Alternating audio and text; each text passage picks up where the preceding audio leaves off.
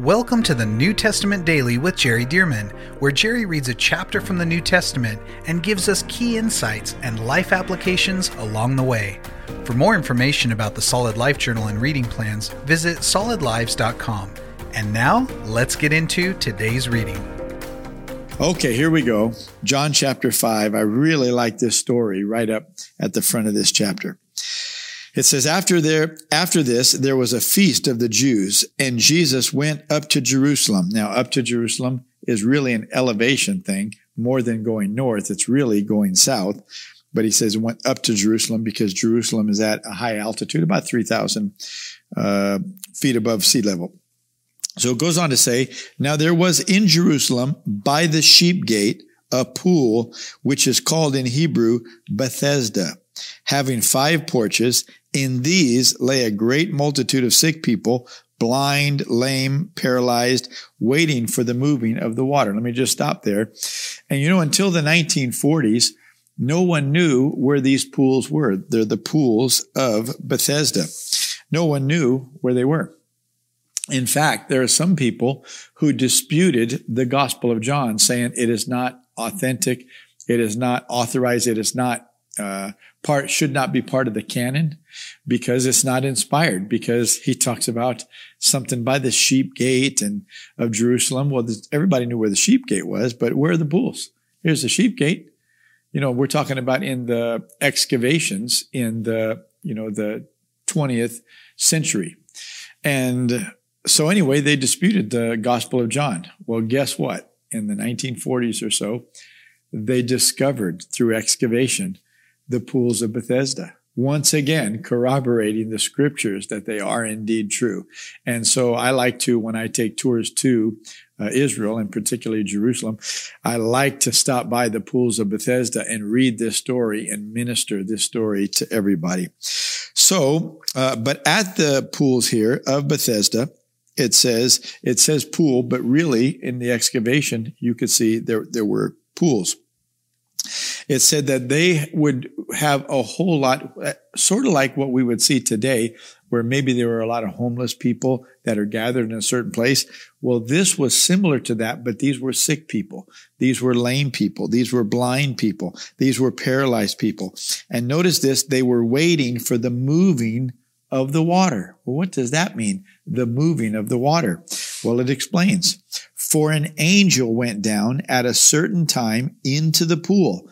An angel went into the pool. It doesn't say that everybody saw the angel. It doesn't say that everybody didn't see the angel. It just says, for an angel went down into the water and stirred up the water. Listen to this. Then whoever stepped in first after the stirring of the water was made well of whatever disease he had. Well, the first time that this happened, they may have thought, well, what happened to that guy? Like all of a sudden he's better. But every time the water would be stirred and somebody would go into the water, maybe to see what's going on with the water, and they would be healed. And this happened again and again. Everybody realized at some point, and it became known everywhere that, hey, the first one in after the stirring of the water gets healed. Now, let me just stop there. We know God is a healing God, all the way back from Exodus 15:26. I am the Lord who heals you. We know that God is a healing God. We know that Jesus came to bring healing. But what is this about the stirring of the water at the pools of Bethesda? And the first person gets healed. What is this? This just once again shows you the love of the Lord. Let me just tell you what the word Bethesda means. This is Beth, or Beit, as it's often pronounced, Hesda. As many of you who have studied with me, the series that I did called The Blood Covenant, or read the book that I wrote called God Swears, this blood covenant, this word hesed is a word that an Old Testament word that we studied. It's often translated mercy. It's covenant love and such. It's a very precious word. It's covenant love and loyalty and mercy, okay? Kind of all wrapped up in one. This was at the pools of Beit, or Beth, the house of Hesed, the house of covenant mercy and covenant love. So at this place of the house of covenant mercy and covenant love, God, even though these people are not, praying or looking to the Lord or whatever, he just wants to have mercy on people. So periodically, God sends an angel, go stir the water up, let somebody else be healed. Somebody said, well, why wouldn't he let them all be healed? God would prefer that they would look to him. But instead, whether they love God or not, whether they look to God or not, whether they give God the credit for it or not, he's just healing people periodically. And so it's just another sign that God has mercy on people, even people who don't have faith, even people who don't repent, even people who don't look to him or even want anything to do with him necessarily. So whoever stepped in first would be made well of whatever disease he had. Now a certain man was there, along with the crowd of other sick people.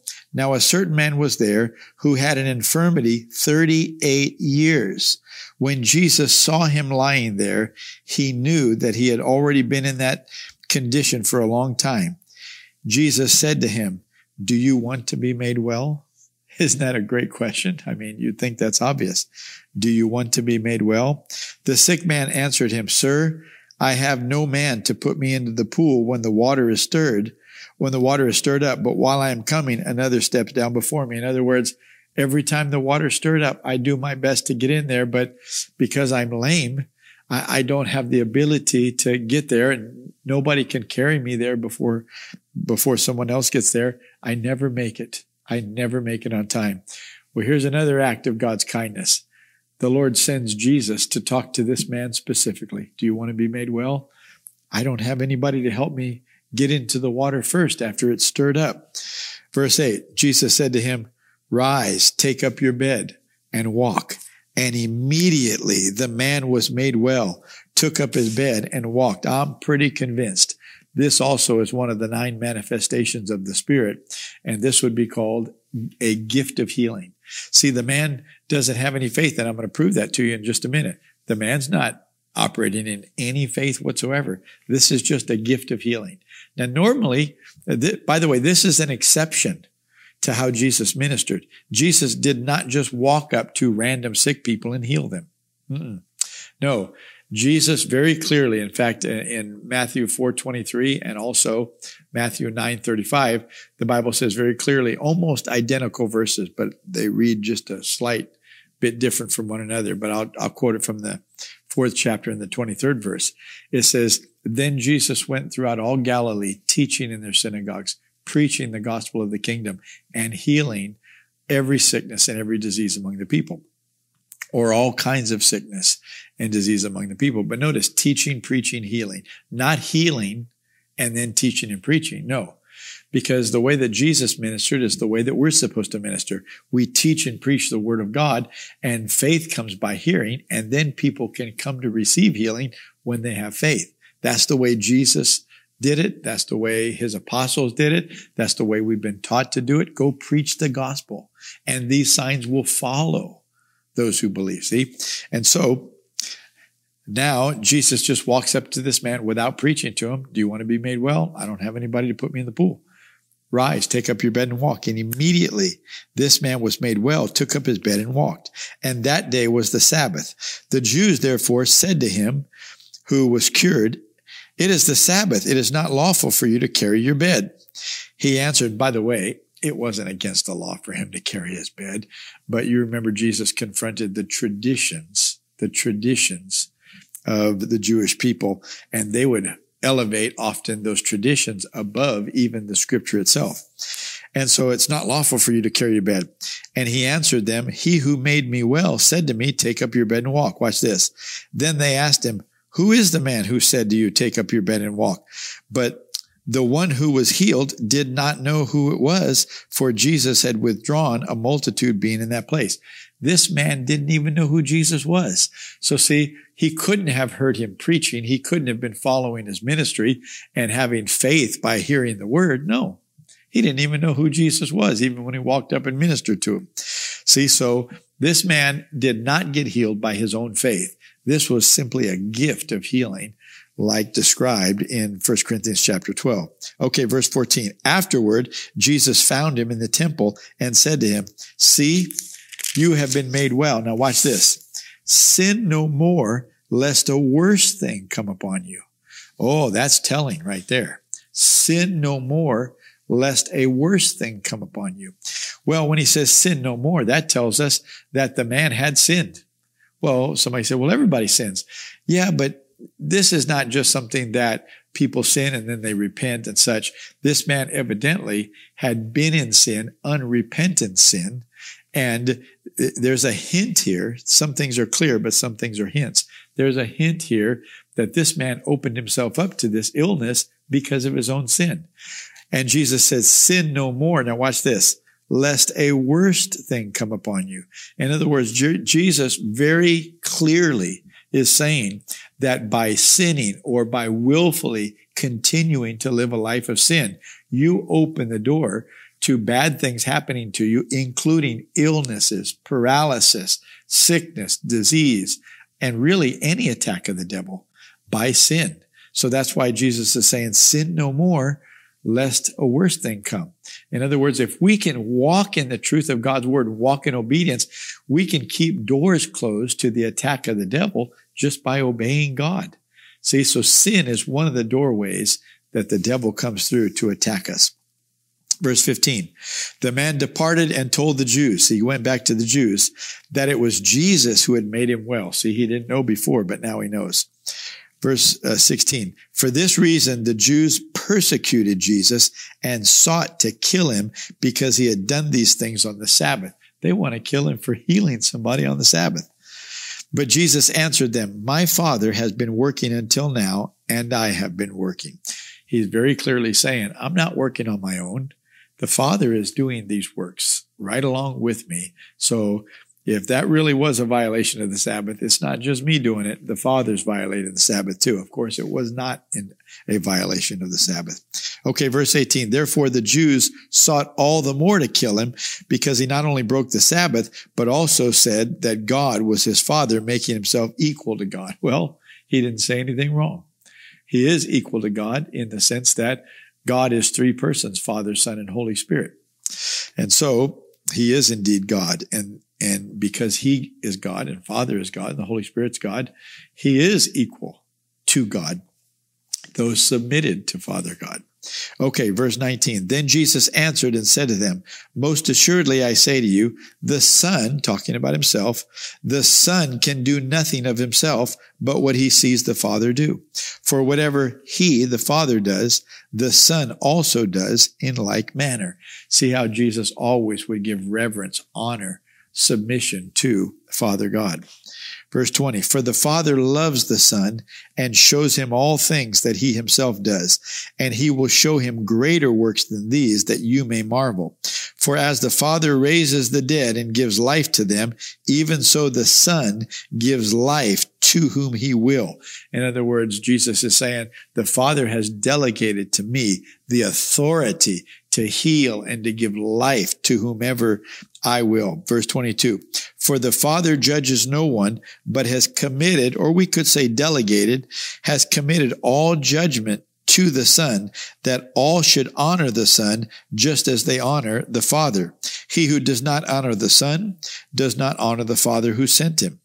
Most assuredly, I say to you, he who hears my word and believes in him who sent me has everlasting life and shall not come into judgment, but has passed from death into life. Boy, I tell you what, Jesus is making it very clear that because God sent him, all these words that he's speaking, these are the Father's words. There's no separation between Father and Jesus.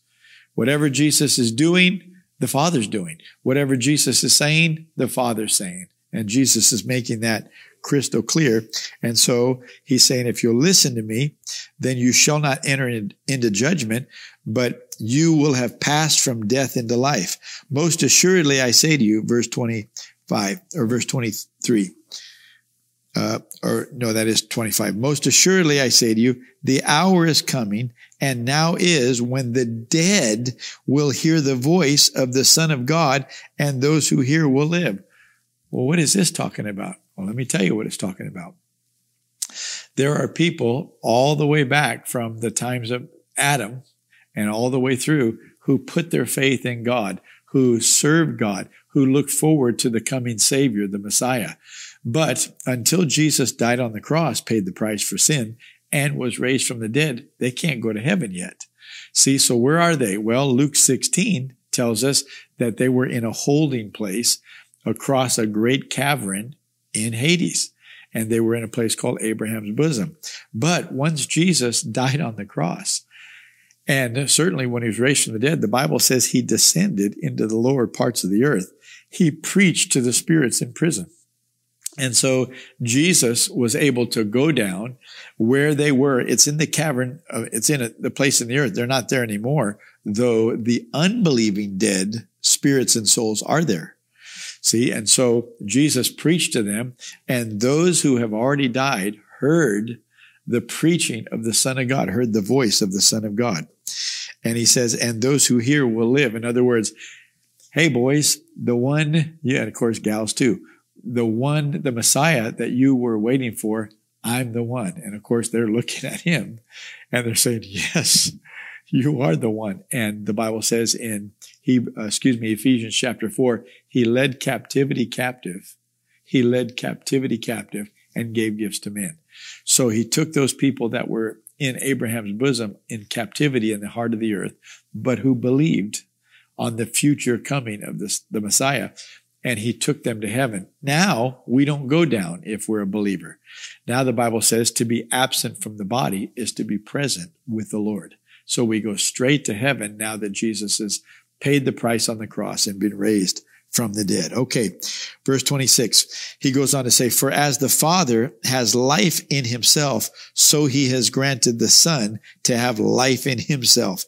And he has given him authority to execute judgment also, because he is the Son of Man. So he said, the Father has given me authority. He's talking about himself in the third person, but he is indeed talking about himself. Okay, verse 28, do not marvel at this, for the hour is coming in which all who are in the graves will hear his voice and come forth, those who have done good to the resurrection of life, and those who have done evil to the resurrection of condemnation. Eventually, everyone is going to be raised up, but those who did not believe in Jesus or put their faith in him, they're going to end up in front of the great white throne judgment that the book of Revelation talks about, and they'll be judged. And those who are not in the book of life will be cast into the lake of fire. Okay, verse 30, Jesus said, I can of myself do nothing. As I hear, I judge. In other words, as the Father speaks to me, then I know how to judge. As I hear, I judge. And my judgment is righteous, because I do not seek my own will, but the will of the Father who sent me. Don't you just love this? Here's Jesus, God in the flesh, but he is giving all honor to the Father. All honor to the Father. Verse 31, if I bear witness of myself, my witness is not true. There is another who bears witness of me, and I know that the witness which he witnesses of me is true. You have sent to John, and he has borne witness to the truth. This is talking about John the Baptist. You have sent to John, and he has borne witness to the truth. Yet I do not receive testimony from man, but I say these things that you may be saved. He was the burning and shining lamp, and you were willing for a time to rejoice in his light. Talking about the light of the preaching of the truth through John the Baptist. You were willing for a time to rejoice in that light. Verse 36, but I have a greater witness than John's, for the works which the Father has given me to finish. The very works that I do bear witness of me that the Father has sent me. And the Father himself who sent me has testified of me. You have neither heard his voice at any time nor seen his form. But you do not have his word abiding in you, because whom he sent, him you do not believe. In other words, if you really had the Father's words living in you, abiding in you, when you heard me speak, you would know that's God. That's his voice. That's Father's voice. See, he said, but you don't have his words abiding in you. Otherwise, you would have received my word. But he said, but you do not have his word abiding in you, because whom he sent, him you do not believe. Verse 39, you search the scriptures, for in them you think you have eternal life. And these are they which testify of me. He said, you think you have eternal life through the scriptures, which we would call the Old Testament today. He said, but those scriptures are testifying of me. You should recognize me, because those scriptures are talking about me. Verse 40, but you are not willing to come to me that you may have life. I do not receive honor from men, but I know you, and you do not have the love of God in you. I have come in my Father's name, and you do not receive me. If another comes in his own name, him you will receive. How can you believe who receive honor? How can you believe who receive honor from one another and do not seek the honor that comes from the only God? Do not think that I shall accuse you to the Father. There is one who accuses you, Moses, in whom you trust. Now, what does that mean? He's not talking about Moses personally accusing them. He's talking about the books which Moses wrote, the Old Testament law. He said, those scriptures that you know and have studied, he said, that's what's going to accuse you, because if you look at them, they're talking about me. So he said, there is one who accuses you, Moses, in whom you trust. For if you believed Moses, really talking about the Bible, the writings of Moses, you would believe me, for he wrote about me. But if you do not believe his writings, how will you believe my words? Oh, another powerful, powerful chapter. And I tell you, the next one, Jesus is going to get into some teaching that really a lot of people are going to walk away from, but they shouldn't. We should run toward Jesus while he's talking about these things. But don't miss tomorrow, John chapter 6. We'll see you then. Thank you for joining us for the New Testament Daily with Jerry Dirmann. And thank you to those of you who have partnered with Solid Lives to help get this daily podcast and other resources like it to thousands of people around the world. If you would like to partner with Solid Lives, visit solidlives.com/give. To find out more about the ministry of Solid Lives, how you can be a part of this church planting and disciple-making movement, or for more great teachings and resources by Jerry, visit solidlives.com. We also want to invite you to check out Jerry's other podcast called The Jerry Dirmann Podcast. Here, Jerry shares with us at least weekly from God's Word, challenging us and equipping us to fulfill the amazing plan that God has for our lives. You can find links to this podcast as well as Jerry's YouTube channel online at solidlives.com. Thank you again so much for joining us, and we'll see you right here tomorrow as we jump into the New Testament Daily with Jerry Dirmann.